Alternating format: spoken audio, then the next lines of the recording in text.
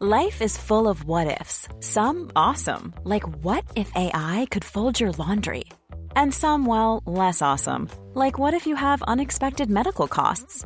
United Healthcare can help get you covered with Health Protector Guard fixed indemnity insurance plans. They supplement your primary plan to help you manage out-of-pocket costs. No deductibles, no enrollment periods, and especially no more what-ifs. Visit uh1.com to find the Health Protector Guard plan for you.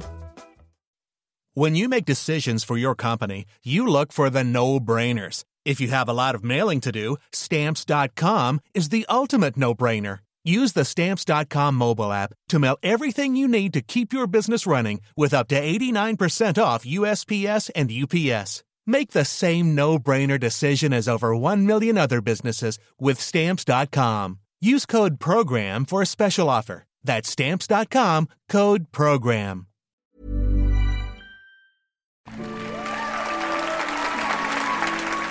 We tend to think of female performance as something which began with the first actresses on the London stage in the mid-17th century, an event which disrupted a tradition of all-male performance established under Elizabeth I. But girls and girlhood had been integral to both plot and creation from as early as around 950, when Hroswitha of Ganderheim wrote her plays. And so when Margaret Hughes, the first professional actress, stepped out onto the London stage in 1660, she followed a legacy of rich and varied female performers and creators. In fact, girls and young women were dancers, actors, translators and dramatists. They were creators and performers in civic pageants, court masques, household performance and royal entertainments, and as much part of the history of performance as their male counterparts. Here to discuss the lives of these incredible girls and the performance of girlhood across the centuries is Deanne Williams, Professor of English at York University. Her books, Shakespeare and the Performance of Girlhood, and Girl Culture in the Middle Ages and Renaissance, Performance and Pedagogy, have reasserted the influence of these remarkable girls whose legacy is still visible in the performance of femininity today.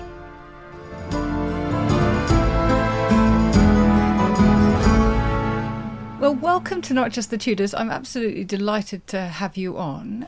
Thank you very much, Susanna. It's a joy to be here with you today.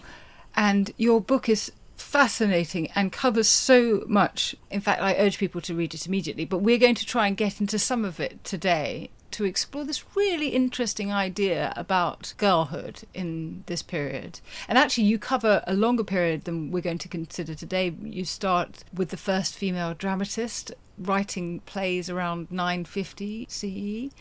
But we're going to pick up in the 15th and 16th century. And we have girls who are performing at this time in civic pageants and religious drama. So I wonder if you can give us a sense of the roles that they might have been playing and what purposes there were behind these, particularly, I suppose, the relationship between these roles and the young woman as a representation of chastity and purity. We think of the division between the secular and the sacred currently as a kind of an irrefutable division and separation, but in this time they were very much closely interconnected. So the civic pageants, the royal entries, midsummer pageants, Lord Mayor's pageants and shows, they were infused with religious symbolism, and religious symbolism that was continuous with religious drama. So in religious drama, we would have girls performing with candles in representations of Candlemas, or with the Three Marys in representations of the visit to the sepulchre, and also, of course, in the representations of the Nativity as the Virgin Mary.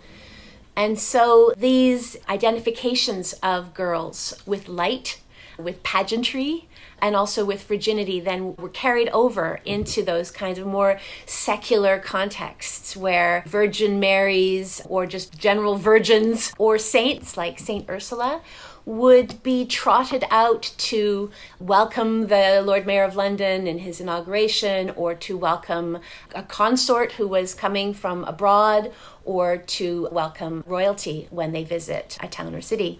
Which is exactly what happens with Catherine of Aragon, of course, when she arrives in 1501. So we're part of a long tradition there about how women are fated, I suppose, and what values and qualities in women are to be celebrated. Exactly. Girls are connected to chastity, to purity, but also to performance, also to this idea of dancing and singing and being bright and light as well. What is the End Town play, and how does it fit with this tradition of girls performing as the Virgin Mary? The End Town play is one of the 4 surviving cycles of mystery pageants that we have in England. And it's called N because N stands for nomen, which is the Latin word for name of whatever city or town they happen to be performing in. So it was a traveling pageant. And so it's a little bit different from, say, the York cycle or Chester or Wakefield, which were very much connected to a particular city and location.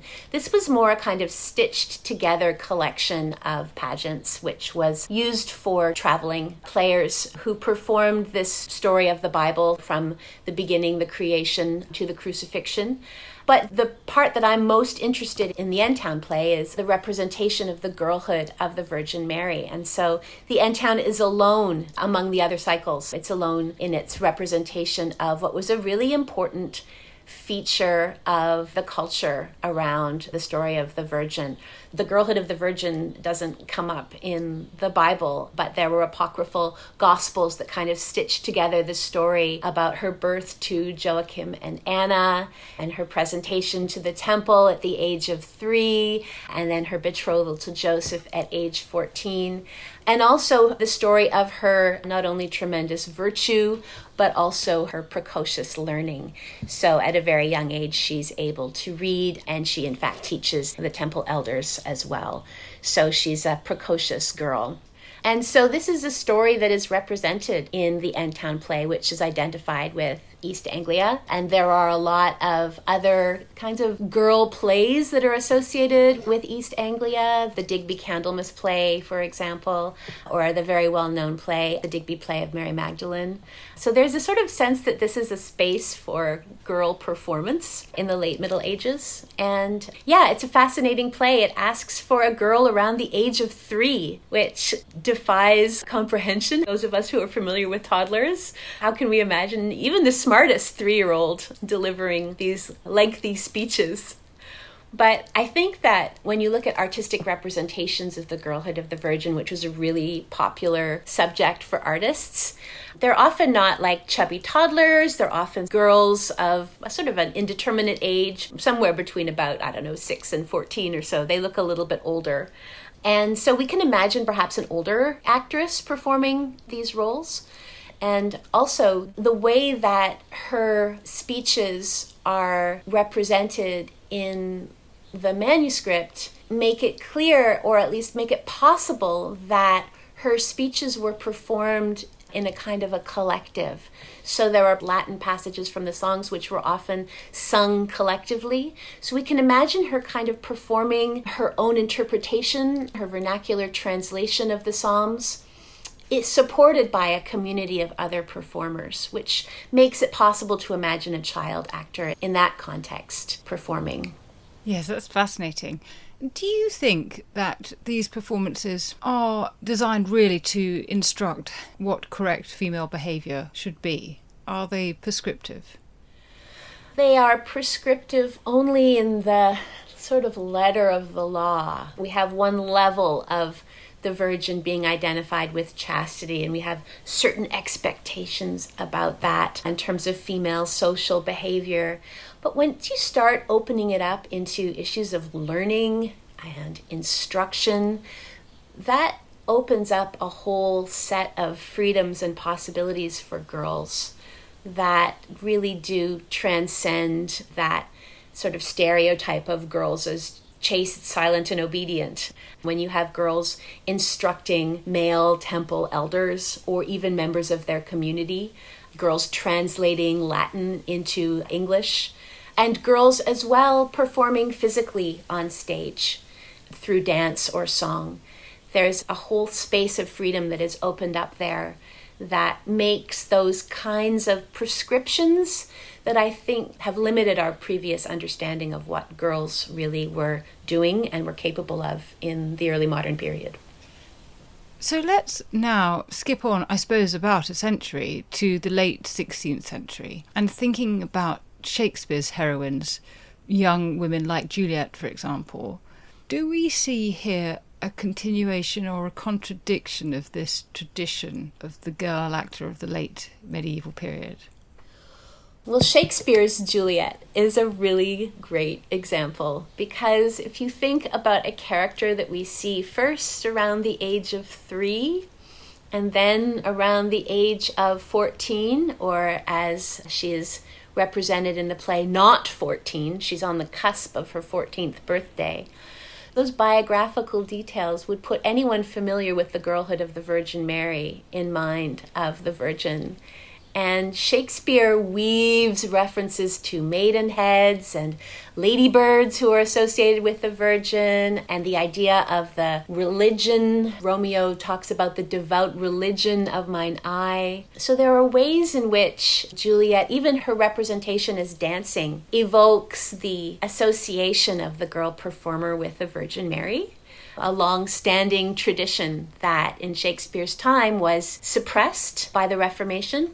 So we can think about Juliet in light of the Virgin, but of course she's a very different kind of figure in the religion of love. She's someone who rushes headlong into love and sex and marriage at a very young age, defying her parents' authority as opposed to the sort of divine ordinations that the Virgin Mary follows. So she's very different as well, but I think that part of the iconic value that Shakespeare gives her has to do with his consistent representation of her through those images of the Virgin that would have still been very present in the mind of his audience.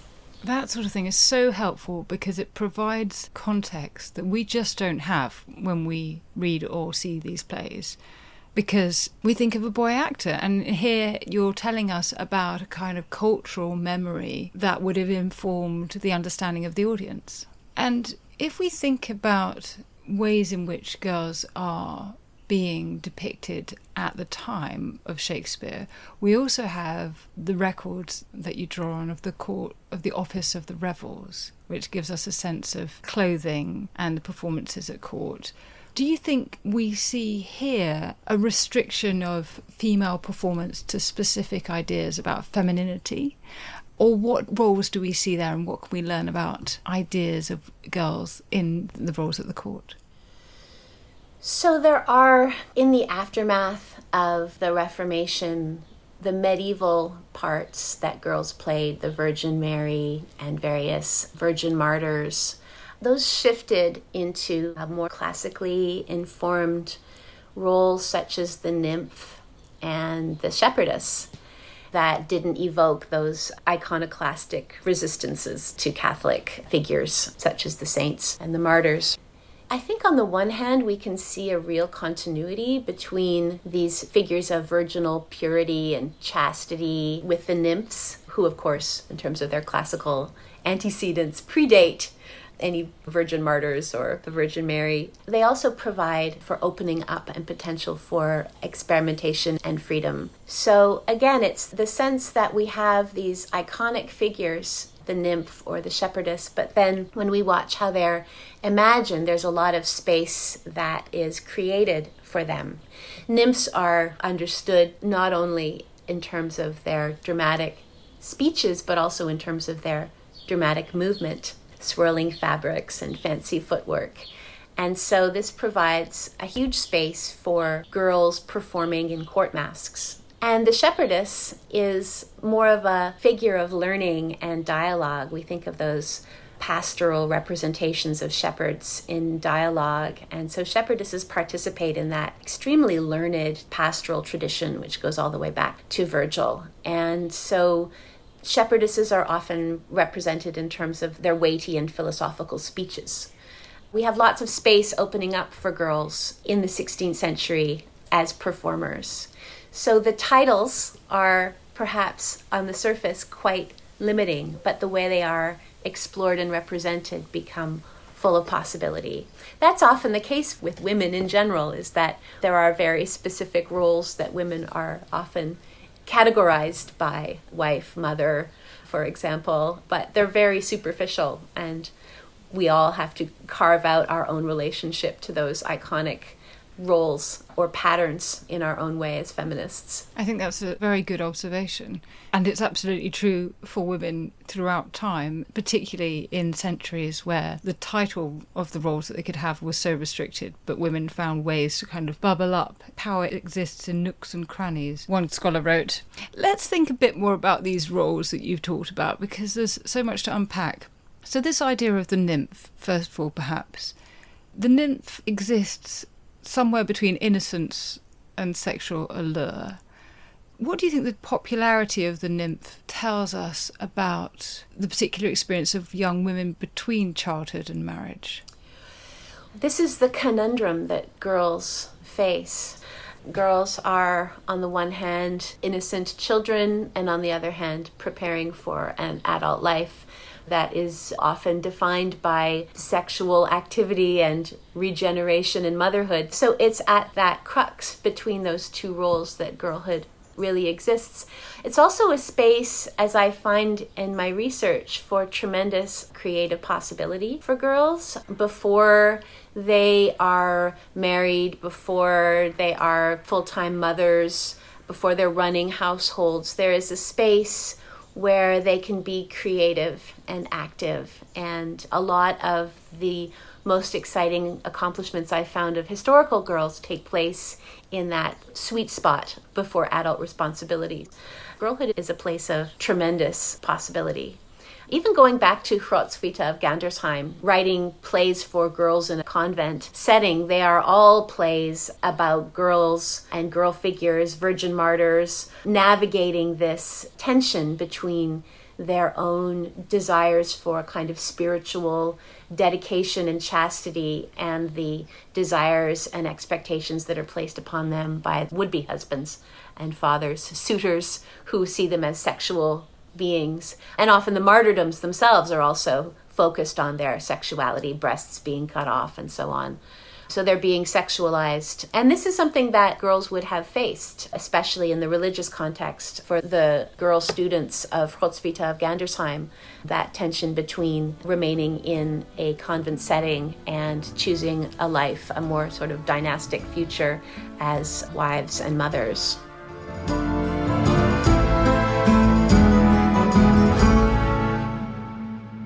Step back in time with me, Tristan Hughes, on the Ancients from History Hit as we unearth Pompeii's buried secrets in a special mini-series. You'll discover what life was like in this town before the eruption of Vesuvius, the bustling streets, the roar of the gladiators, and the hidden lives of sex workers. Lost for over 1,500 years and then uncovered, Pompeii's saga continues. With the help of leading experts, we'll bust myths and reveal startling new research, so get ready for a dramatic journey through the echoes of the past. Experience Pompeii like never before on the Ancients from History Hit. Listen and follow wherever you get your podcasts.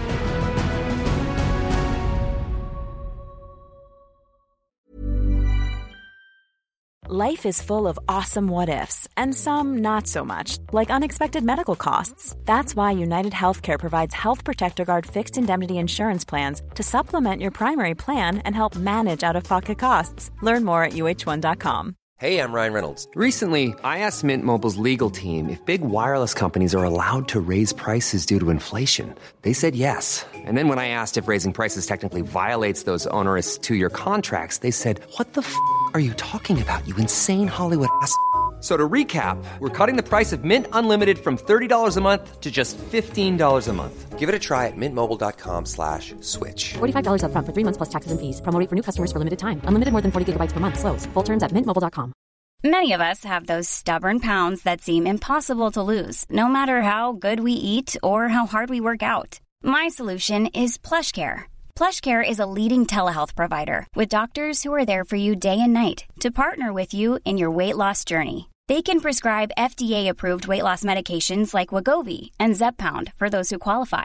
Plus, they accept most insurance plans. To get started, visit plushcare.com/weightloss. That's plushcare.com/weightloss.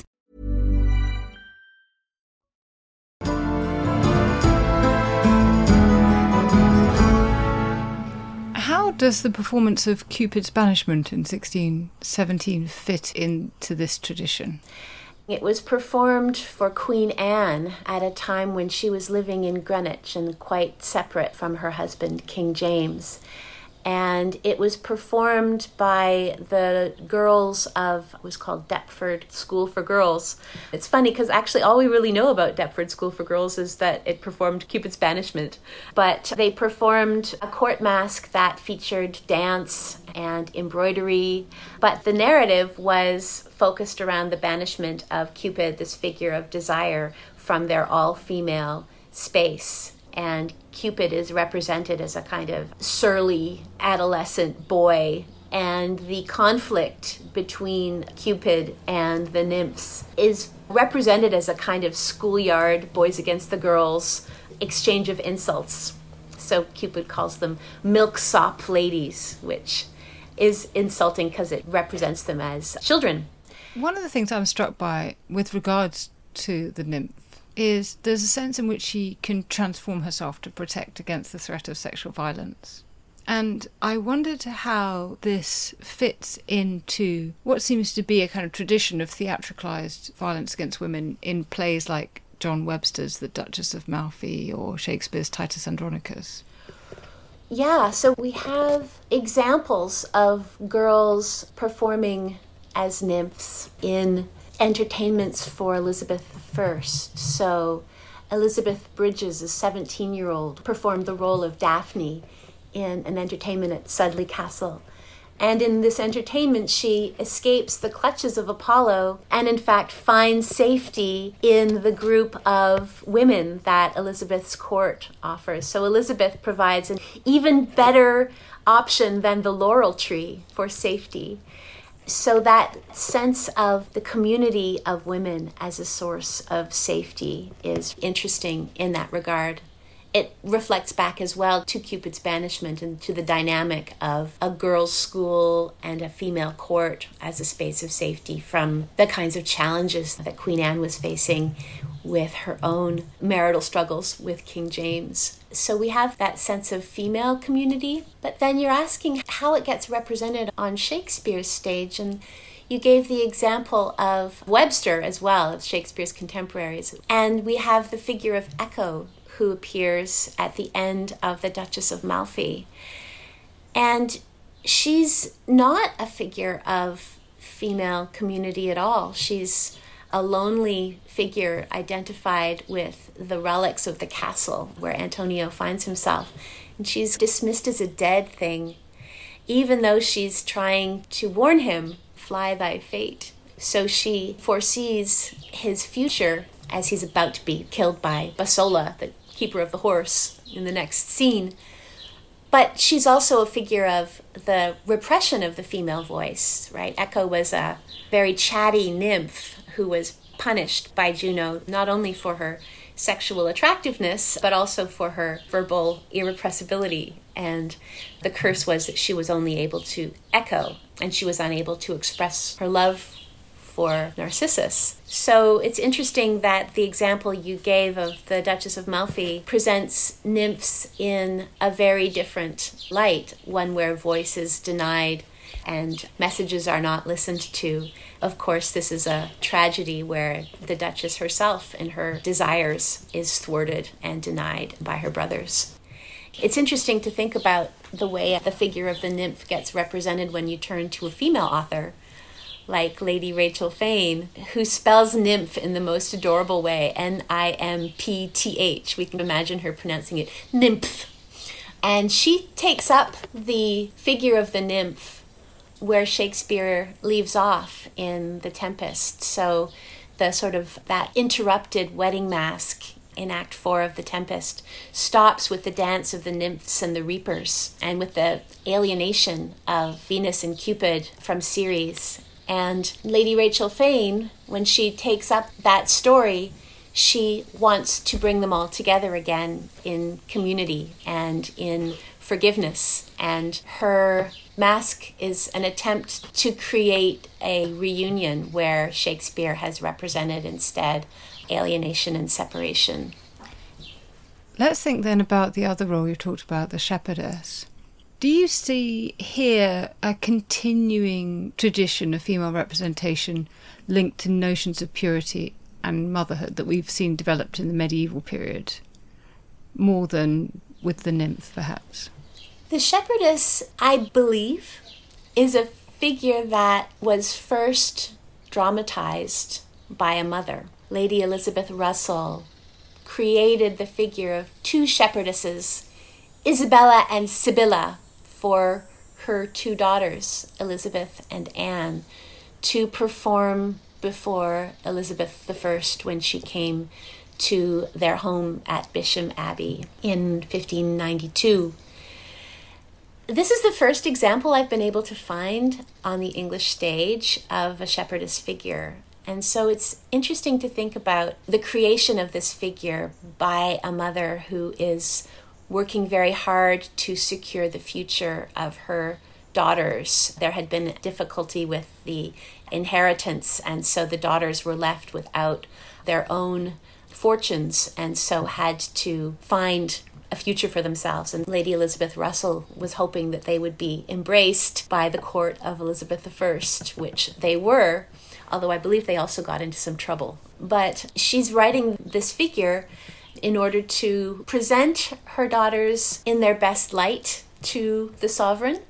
She represents them as embroidering samplers, which is the pastime of the court ladies in Elizabeth I's court.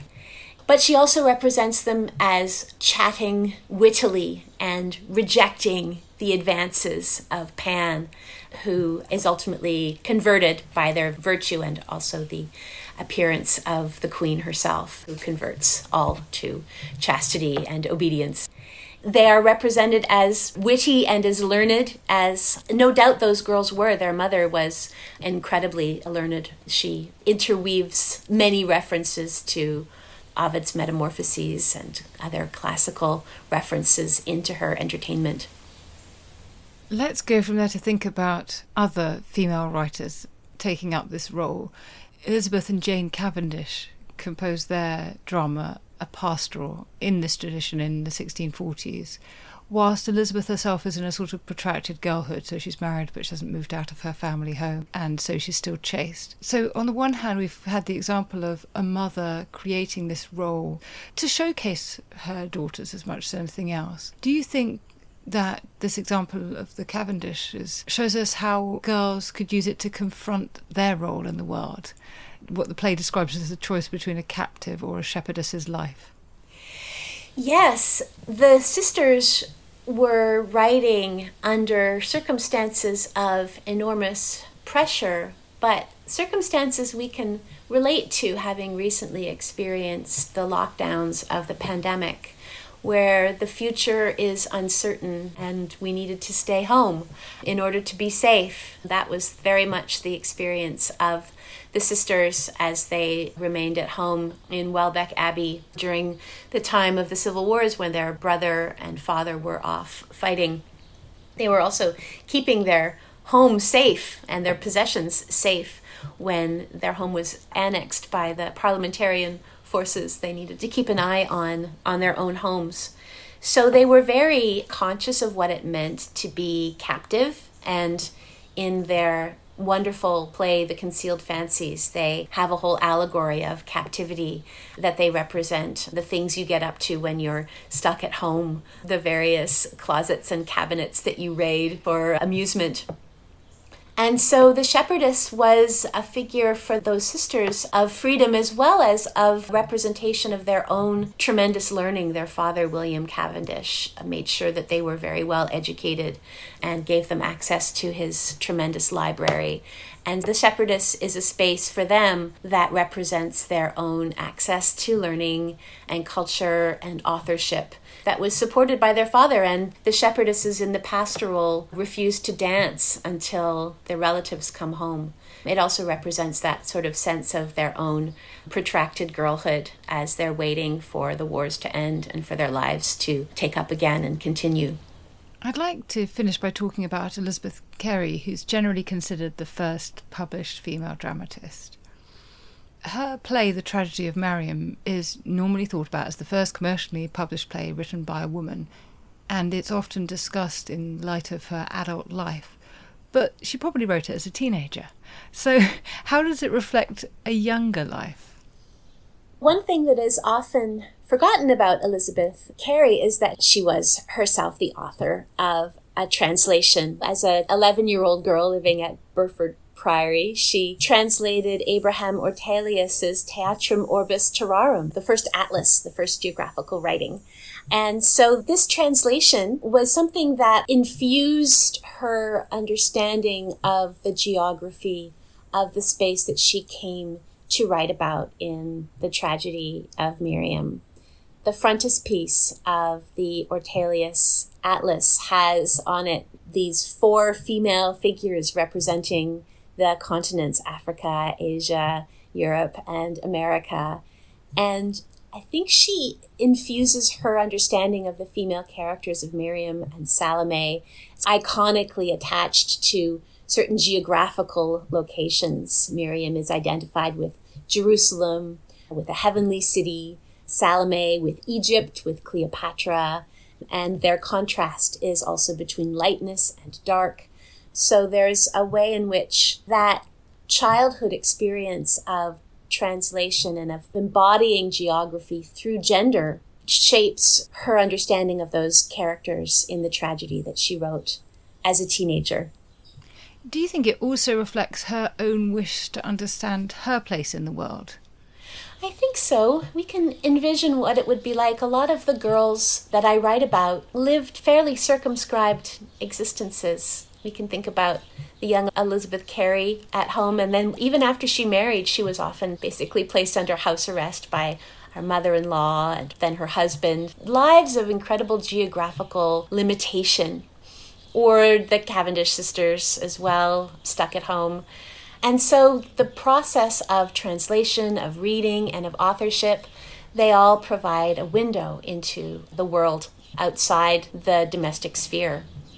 Let us end then by thinking about what you think the legacy is of these female performers and writers in the larger dramatic tradition of England.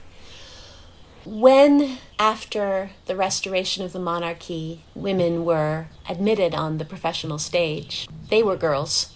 Anne Bracegirdle was known as the little girl. Nell Gwyn was a teenager. Elizabeth Barry, they were teenagers when they were beginning their careers. So there's a sense that the prevalence of girl performers in early modern England was revisited. We often think of it as the importing of a French model that was brought back from exile, but we can also think about it as the continuation of a tradition of girls performing. The figure of Ariel in The Tempest is a male figure as Shakespeare envisions him, but Ariel dresses up as a sea nymph early on in the play, and in the aftermath of the restoration, those restoration adaptations of The Tempest, that part of Ariel was often performed by a girl, often a very gymnastically talented girl, a dancer, a singer. And that part remained female in the hands of actresses for a very long time through the 19th century. The shepherdess, I think we could think about the figure of Bo Peep in Toy Story and how that figure starts as a fairly static embodiment of demure chastity or loyalty, but she becomes a kind of a feminist heroine by Toy Story 4 with a cape and breeches and her hair loose. And over the evolution of the Toy Story franchise, the shepherdess becomes a very free-thinking and independent figure. I love that. Well, that's great. Thank you very much. This has been a really interesting exploration of an aspect of the cultural world of this period that I don't think many people would have been familiar with, and a part of the female experience that is, or has been till now, much understudied, not something that has really been at the forefront of people's thinking about women. So thank you very much for opening up this period of women's lives and their performance of the roles of girlhood in various ways. Thank you very much, Susanna.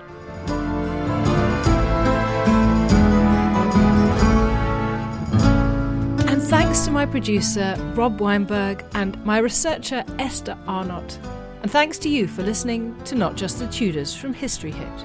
We're always eager to hear your suggestions for podcast subjects. So drop me a line at notjustthetudors@historyhit.com or on Twitter at notjusttudors.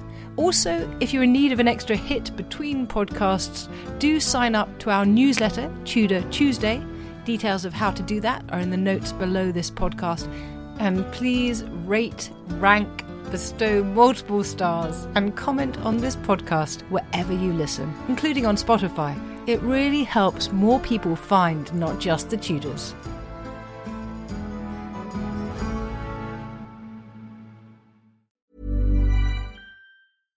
Hi, I'm Daniel, founder of Pretty Litter. Cats and cat owners deserve better than any old-fashioned litter. That's why I teamed up with scientists and veterinarians to create Pretty Litter.